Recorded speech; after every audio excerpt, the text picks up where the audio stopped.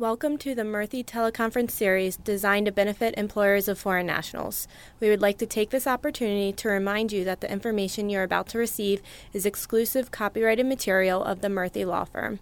Accordingly, any unauthorized recording is prohibited by law and cannot be disseminated without our prior written permission. Without further ado, it is our pleasure and honor to introduce Attorney Sheila Murthy. Welcome. I'm Sheila Murthy, President and CEO of the Murthy Law Firm. Thank you so much for joining us today. I'm honored and delighted to introduce to you by phone both Adam Rosen, and member of the firm who's been with the firm, I think now at this point, maybe over a dozen years, has maybe, 15 years or more practicing U.S. immigration law. Brilliant attorney. We call him Mr. Regulations, and he speaks nationally across the U.S. at AILA National Immigration Conferences and other places. And Kenya Sanders, who's also an attorney, and she probably has like 20 or 25 years experience in immigration law. Of course, Sheila Murthy, I don't even know. I don't even want to count, but I think between the three of us, we might have clearly over half a century, maybe closer to double of that. So thank you for being here. Today's topic is about H-1B RFEs, to discuss with you all the status issues, control issues, specialty occupation, because that's a big deal that's going on. And many of you are unfortunately receiving RFEs or requests for evidence, especially when it's with respect to CAP subject cases. It's even more unnerving because you've been lucky to be selected in the CAP, and now you have to deal with this uphill battle. Previously, I would say 5, 7, 10 years ago, very small percentage of cases, maybe 5% to 10% may have received RFEs. Last year, it was about 25%. And this year, in 2016, we expect it to be even higher. Also, we found that at the Murthy Law Firm, the cases that have been selected for the CAP this year has been almost at the rate of 45%, which is very close to 1 in 2, which is actually better than it was last year when it was closer to 1 in 3, I believe. But it's interesting, and I'm sure each of you have, depending on the volume and the cases. But again, we're sharing the information with you as of now. Who knows when the ultimate decisions are made, whether all of those cases that have been selected will actually get approved, because all of us have seen that that is not what is happening. So the major problems or issues that we have been seeing, and I'm sure you all have been seeing with respect to RFEs, are 1, maintenance of status, 2, the right of control, 3, specialty occupation, and 4, questions about the credentials in experience-based evaluations. So with that, I'm going to ask Adam, if it's okay for you, Adam, Sure. to get started on what are the sorts of issues that employers need to be concerned about to show that the employee has maintained status. So the biggest issue that comes up in a CAP subject H-1B for maintenance of status is in connection with people who are transitioning from F-1 to H-1B. And so this comes up as a question because USCIS, this year we've seen that USCIS has identified in the RFEs, even when they're not asking about maintenance of status, they're actually identifying in the headline of the RFE that this is a student who is moving to H-1B. So even when they're not actually questioning status, they do look and they see that this is a student. So are you saying that some of the biggest problems are primarily those switching from F1 student status to H1? Yes, and I think that USCIS is flagging these cases as students in order to look to see whether or not there is a problem with their maintenance of student status. And I think one of the main areas that this comes up in is in connection with the type of work authorization called Curricular Practical Training, or CPT. Now, CPT can be defined in a bunch of different ways, but the main ways that it comes up is some kind of work study or internship that is offered by a sponsoring employer through a co-op agreement that they have with the school. It's been authorized by the school's DSO. They issue an I-20 for it. And there are certain requirements for it, but most commonly that we see is you have a graduate student is allowed to participate in CPT without having completed an academic year of study if the graduate program requires immediate participation in the CPT. And this is one of the main questions that the Immigration Service is asking. They do have a standard list of documents and information that they're asking for in these RFEs. It usually tends to run a bulleted list of about a page and a half to 2 pages of what they're asking for. But this is sort of the core of what they're looking at. Right. And a lot of the times the problem comes in because some of the DSOs may not be as knowledgeable about the CPT rules, because we are seeing a denial of change of status even when a DSO has signed the I-20 for CPT employment, because the USCIS seems to suspect that some DSOs and or the students are using CPT to get around the rules of work authorization. So you can argue that the student complied with all the rules and got I-20 signed by the DSO, but even in that instance, USCIS may still deny the change of status request. Well, that's a little scary. Thank you for providing that information, Kenya.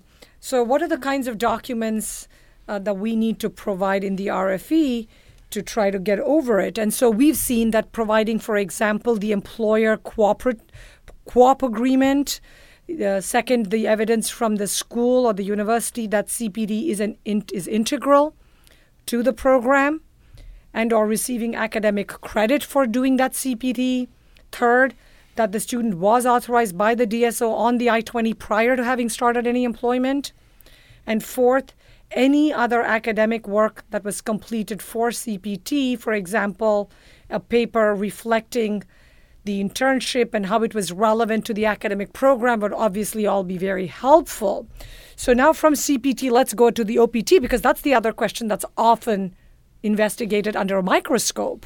Right. So actually what we've seen is USCIS asking more questions about OPT in the last year and a half. Not as much as CPT, but it's still a question. Now, if you're using OPT, or let's say STEM OPT, which may be more common now that there is the 24-month STEM OPT, USCIS can ask for evidence that the U.S. degree is related to the OPT work. Now, this tends to be a problem if you're using a combination of education or a combination of education and experience to have the equivalent to a related degree for the H-1B job. So let's say what we see as a problem, just to sort of illustrate and explain a little bit better, is let's say you have somebody who files their H-1B petition, they're on OPT, and the job is, let's say, a software developer, and the evaluation that was submitted is a combination of education and experience to a bachelor's degree in computer information systems. The problem comes up is that if that person's already working on OPT in that software developer position, then USCIS issues an RFE and says, hey, you got this OPT based on your degree in, let's say, chemistry. Okay, so that might be something that would qualify for a STEM OPT even. But it's not necessarily related to IT work, and that's why you got the equivalent based on education and experience to computer information systems. But what the RFE on the H-1B petition is asking, show us that since the OPT is supposed to further the degree that you got, and your degree that you got is chemistry, show us that your chemistry degree is related to the software developer work that you're doing. And so that can be a bit more challenging and can create a problem, because if you cannot show that the actual degree awarded, equivalency aside, the actual degree awarded is related to the work you're doing now before October 1st, USCIS will deny the change of status requested. And it's a good point. It's unfortunate, but the reason is really, as we've probably discussed with you in prior Murthy Law Firm teleconferences, is the definition of specialty occupation requires that the person should have a bachelor's degree in the specific field in which the person works to define it as a specialty occupation. And so if you don't have it in the example that Adam just gave, with a bachelor's in chemistry and doing computer science related work, programming, coding, and computer software engineering work, then you have a complete mismatch, which would obviously then could potentially result in the denial. Right. Okay, so now we talked about the maintenance of status and touched upon that. Now let's go to the next topic, or the next point that is often raised in RFEs, the right to control, because we've been seeing this issue over and over again about, show us the employer-employee relationship, show us that the employer actually controls the work of the employee, particularly when you have consulting company type of arrangements with the employer, the vendor, and the end client or the EVC model. So, Kenya, can I have you speak a little bit about that? Because USCI is asking specific questions about the evidence. Now, even in a situation where you have provided extensive evidence, they can come back and ask for additional evidence or specific evidence. So you have to actually carefully read the RFE because USCI sometimes buries the actual question in the highly templated RFE language. We are seeing RFEs requesting evidence of end-client documentation, even where alternate evidence was provided. They'll ask for contracts, statements of work, and they would say, even when other evidence was provided, they would say that no evidence was provided if the evidence that they want has not been provided. So we can actually provide examples if anyone requests of these types of RFEs. The most difficult issue that petitioners face when USCIS comes and asks for end-client evidence is that end users, which are the end clients, are not parties to the initial petition, especially when there is a mid-vendor involved. So they are very often reluctant to issue detailed letters or contracts or statements of work or provide other confidential information. So the issue, as Kenya was talking about, the issue of alternate kinds of documentation was addressed a bit by USCIS a couple of years ago in a 2014 open house at the California Service Center. And USCIS said that while documents from the end client may help USCIS decide whether a valid employer-employee relationship will exist, the documentation is not required.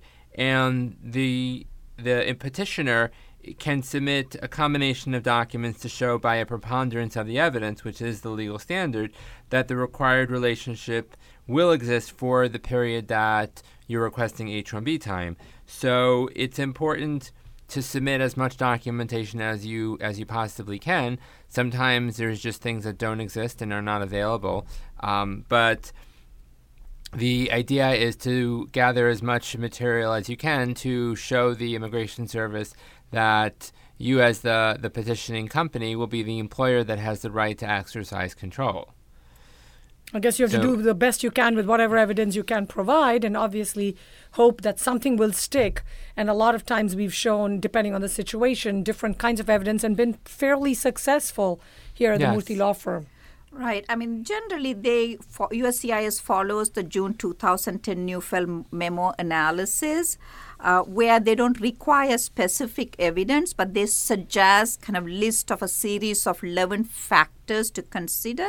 They look at contracts, work orders, service agreement, insurance between petitioner and employee to just cite a few of them.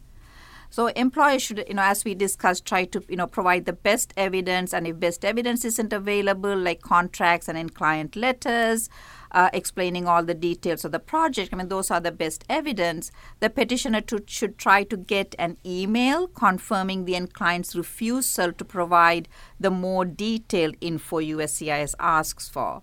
Well, that actually helps because then it shows that there is an end client when they say, sorry, our company policy does not allow us to provide additional information. Well, that means that there is a relationship and they've sort of confirmed it through the backdoor method. Right. Okay, so now let's jump to the next issue, which we're all seeing, which is specialty occupation. So the question really is this person really, really doing work that's considered a specialty? And USCIS, we're seeing more and more, is taking a restrictive interpretation of what specialty occupation means compared to what they had been allowing a few years ago. They still rely on the OOH, or Occupational Outlook Handbook, for guidance.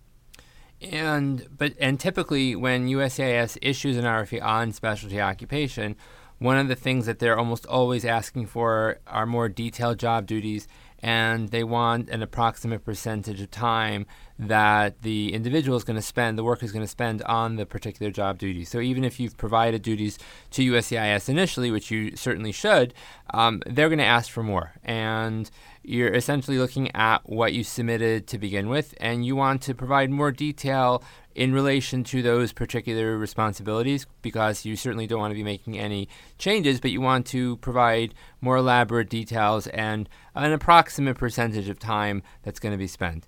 Now, whether the job requires a degree and whether the sponsored H-1B worker has a bachelor's degree or equivalent in a specific specialty is the other issue, as Sheila mentioned before, that the Immigration Service is looking at, because to qualify for H-1B specialty occupation, it's not just that you have a degree, but that the job, it requires a degree, and that the degree you have is related to this work. And so USCIS often raises this question when a company is offering an IT position to a worker who has a degree that the Immigration Service thinks is unrelated to the job, or sometimes, as Sheila said, they look at the OOH when the job code on the LCA indicates to the Immigration Service that something less than a bachelor's degree might be the normal requirement. So they're going to be asking this question not just for more detailed duties, but also show me that the job requires a bachelor's degree, that the degree is related to the job. And what we've seen in examples is where a lot of times a bachelor's degree, for example, in a computer or information science field is common, though not always a requirement. So some firms, for example, will hire analysts with business degree, a Bachelor of Business Administration, or even sometimes a liberal arts degree. So they have the required skills in IT or in computer programming, and the USCIS comeback is, hey, if a bachelor's degree in computer science or information technology was not required as the minimum for entry into that particular profession or occupation, then guess what? It is not a specialty occupation, and hence we're going to deny the H-1B petition. So strategically, an H-1B employer, when you're sponsoring somebody and you're classifying the job, you want to be looking at what the OOH says about the occupation. You want to, you're not making up jobs out of thin air, but when you have a job and you're describing it, you want to look at the different kinds of occupations that the Department of Labor lists. And when you're picking an occupation, if you think that there's two occupations that works, and there's one that does normally require a bachelor's degree that seems like a better fit, sometimes an employer might be inclined to pick one that might have a lower wage, thinking, oh, well, this works. But in the end run, it might end up losing you your H-1B approval because it might not be an occupation that normally requires a bachelor's degree. And especially if you do normally require a bachelor's degree for this position, it can be definitely beneficial and worth a worthwhile investment to pick the occupation that Department of Labor says does normally require a bachelor's degree, because when you get that RFE, it helps you respond. I think it's a very good point. So, for example, titles like software engineer, computer engineer, good, because that means you require an engineering degree in most likelihood. Software developer, probably still very good. But when you have term like computer systems analyst, may not be so great, because there are lots of computer systems analysts who don't necessarily have to have a bachelor's degree. And as Adam said, while it's tempting to go with a lower wage, you don't want to end up losing the entire case. Right. Then now on the flip side, some RFEs are also asking for whether the beneficiary qualifies for the specialty occupation. So they don't have a question about whether the occupation is specialty occupation, but they look at the degree. So they're focusing on the beneficiary's field of study. In strong cases, there is a strong and clear nexus between the specialty occupation job and the beneficiary's field of study. However, when there's not a clear nexus, for example, if the beneficiary is working in IT with MBAs, even with an IT concentration, are getting more scrutiny. USCI is also questioning whether engineering programs are related enough to qualify for IT positions. For example, civil or mechanical engineering. Exactly. So strongest cases for IT positions are where the beneficiary has a degree in computer science or a very closely related field like information systems. Even mathematics would qualify that person for IT field. Evidence employers can provide, if questioned, whether there is a nexus exists between the beneficiary's degree and the job offered, they can get a expert opinion letter from a professor who provides degrees and trains students for positions in that field. They can provide job advertisements by other companies for similar positions requiring degrees in a specific field. And they can also provide educational documents of their current or former employees that they have employed in a same or similar occupation. Okay, so these are all different kinds of evidence. And another trend that we've been seeing, which I'm sure many of you have been hearing, if you've done any research on the internet, obviously is, and we're getting consultations at the Murthy Law Firm on this issue, is the USCIS is issuing NOIDs, Notice of Intentions to Deny, or Notice of Intentions to Revoke NOIRs, where more than one CAP Subject 8.1 petition has been filed for the same beneficiary and the same end client, even if it is by different companies or employers, because they're wondering whether you and the other company are either colluding with each other or that you're somehow connected with each other to exchange that information. They basically will do a further investigation, and sometimes that can come back and result in a denial if you're not careful. Right, and so the basic rule, the basic idea is that an employer can file more than one H-1B petition for one person. But then a couple of years ago, USCIS changed the law a little bit to say that if the Immigration Service believes that related companies may not have a legitimate business interest to file more than one H-1B petition on behalf of the same person, then they can issue an RFE or a NOID. And if in that situation, if these companies can't demonstrate a legitimate business need, that's the phrase, to file an H-1B petition for this person, then they deny all the petitions or they revoke all the petitions. And so the purpose of the rule is basically to reduce the incentive to file multiple petitions simply to increase the chances. And USCIS created this rule because of the fact that the cap number hasn't changed and the demand for the cap has increased over the years. And so what we've seen is several NOIDs from USCIS alleging that more than one company is related because they filed H-1B petitions for the same end client using the same exact job description. Sometimes USCIS discovers that two or more companies have the same or similar content on their website. Sometimes USCIS has seen that these two companies may operate from the same address. Sometimes USCIS has even discovered that the companies are owned by a husband and wife.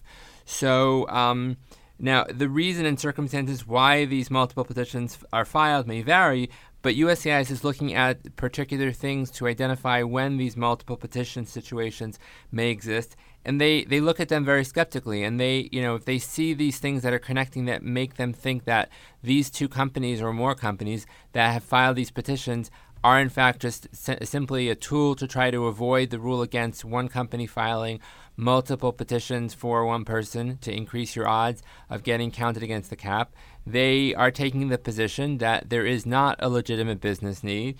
And so it's important to be mindful of that in filing petitions and in looking at what you're submitting to USCIS, because they have found a way to track these, whether it's because they're tracking these by the person they're filed for, whether they have information otherwise that they haven't revealed.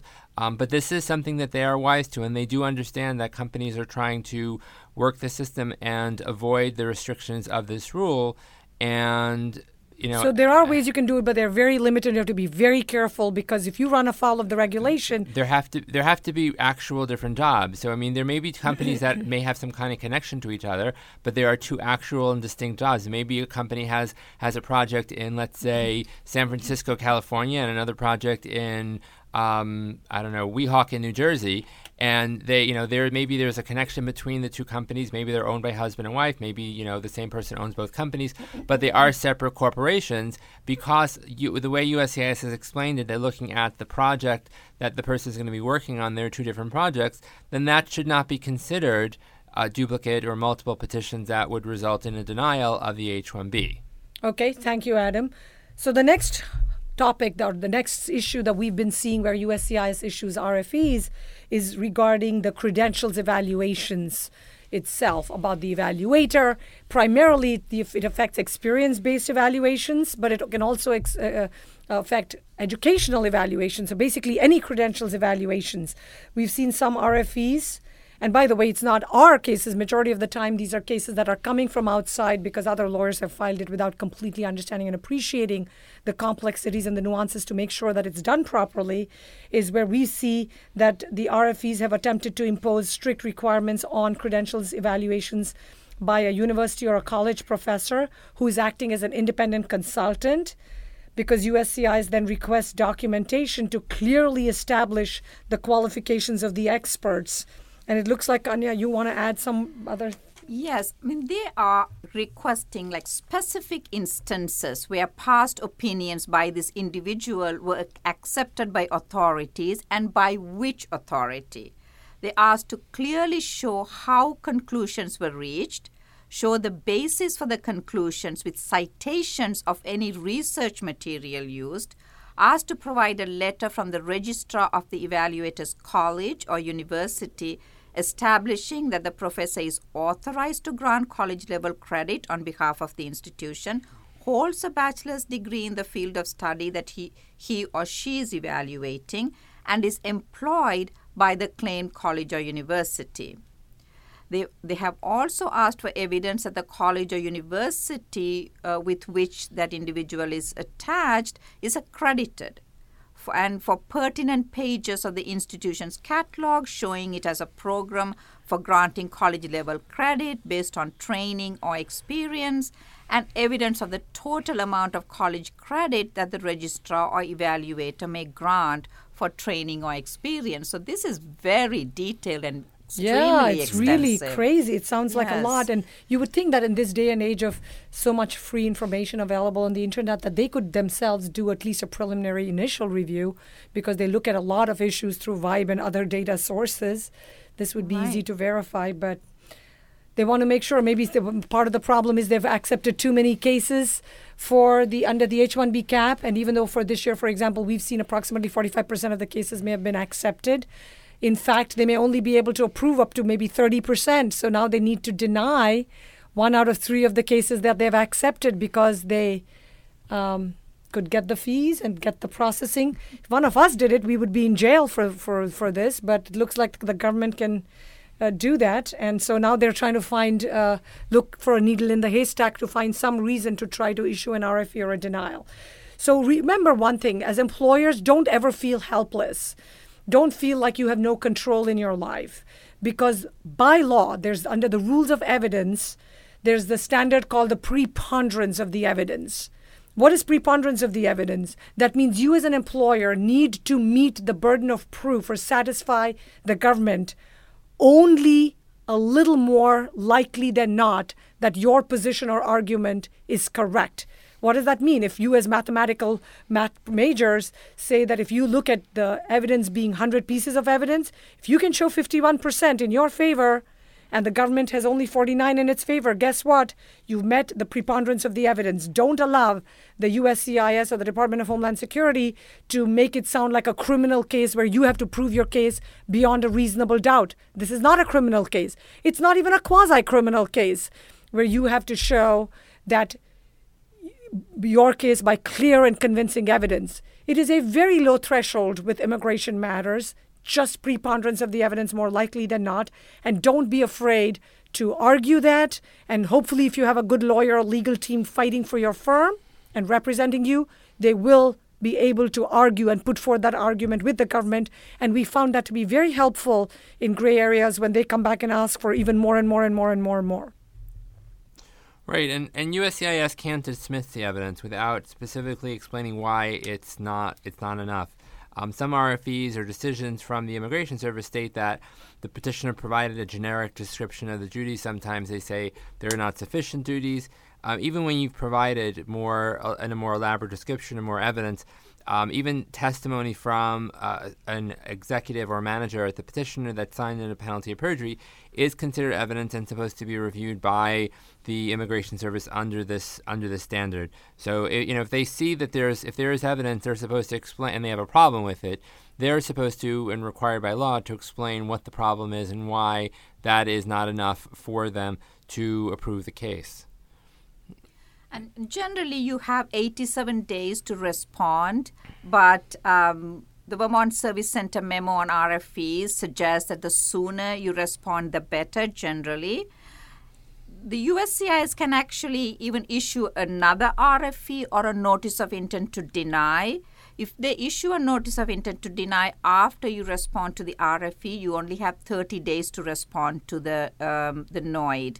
Now, if you're coming to the Murthy Law Firm... Or any good lawyer, for that matter, right, presumably. To respond, please do so right away, as soon as you receive the RFE, because then the law firm, has sufficient time to thoroughly, analyze the request for evidence and prepare a very good response. Yeah, and I know some people think like, oh my God, is it an hourly rate? Will I end up paying a lot more? And I tell people, if it's a flat fee that you're paying, which most immigration law firms, including Murthy Law Firm, does, and by the way, I think a very reasonable and competitive fee, by waiting till the last minute, the fee generally tends to be much more. And you're paying more for less service because now you don't have as much time to brainstorm and come up with really strong arguments in a good case.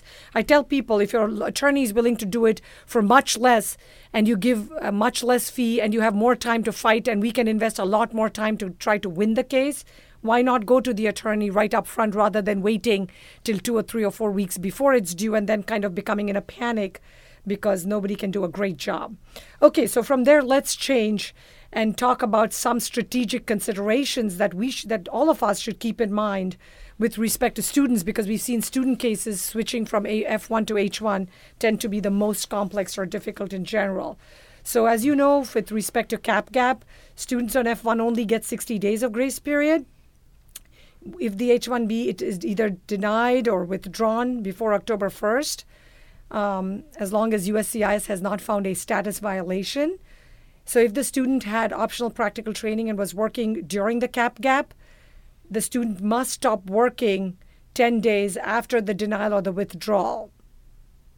Right, and so similarly, OPT provides a benefit in the form of STEM extension. So the 17 extra months that people have had, and now with the new STEM rule, the 24 extra months, it gives students the STEM OPT, which provides an additional bite of the H-1B cap, so that if you've missed it this time, you have more time to try again the next time around, complying with all the rules that the Department of Homeland Security has put in place for the STEM OPT. And again, as we said before, USCIS is asking questions about this, and so the next time around, USCIS will probably be asking questions to make sure that if you've been on STEM OPT, you've maintained your status. Right, and if USCIS denies the change of status request for an F1 student from F1 to H1, and the reason they deny the change of status is because they claim they did not maintain F1 status because of the CPT issues we mentioned before, then the student has to stop working. The student no longer has work authorization, even if she still has validity on their CPT work authorization or the OPT time remaining. And they also will start accruing unlawful presence from the date of the decision of the change of status denial, with a finding that they did not maintain valid student status. And this is a question that we get from people quite commonly. If USCIS denies the H-1B saying that there was a status violation, you can't continue working because your I-20 says you still have another X number of months. You also can't say, okay, well, I'm just going to go back to school and transfer my program. No, because at that point, USCIS has made a finding of a status violation. You're accruing unlawful presence. Your only option is to leave the United States. Yeah. So, thank you very much, both Adam and Kenya. We've been seeing a lot of scrutiny, as you guys have probably, especially with respect to H1 consulting companies, where USCIS seems to be almost putting you all under the microscope if you're a consulting company that's working with the employer, vendor, and client model. And also, as an employer, you would really want to understand that the F1 student that you are making a job offer to actually has complied with the CPT and OPT requirements, because otherwise, after investing a lot of time, money, effort, energy in filing the H1 petition, training this person for a year or two, you then find the person, in fact, had violated status and is not eligible now for the H1 within the United States. Though, even if they fail to maintain status, as we had discussed earlier, even if you can get the H1 petition approved, person would fly abroad, come back, and then continue to work on H1 status. And of course, the final issue that we've discussed is selection for the H1B lottery, which is a lottery, as we see 1 out of 2 or 1 out of 3 cases might ultimately get selected and get approved. So as employers, we all need to be extra proactive and make sure that things are filed properly, correctly, and try to avoid these RFEs by doing a strong package up front. So on behalf of Kenya Sanders, Adam Rosen, myself, Sheila Murthy, and the entire Murthy Law Firm team, we thank you so much for joining us today to understand how to try to respond and understand the H1B scenario that we're all working with. And we really look forward to continuing to help you and your business become successful. Thank you so much for joining us, and have a great rest of the afternoon.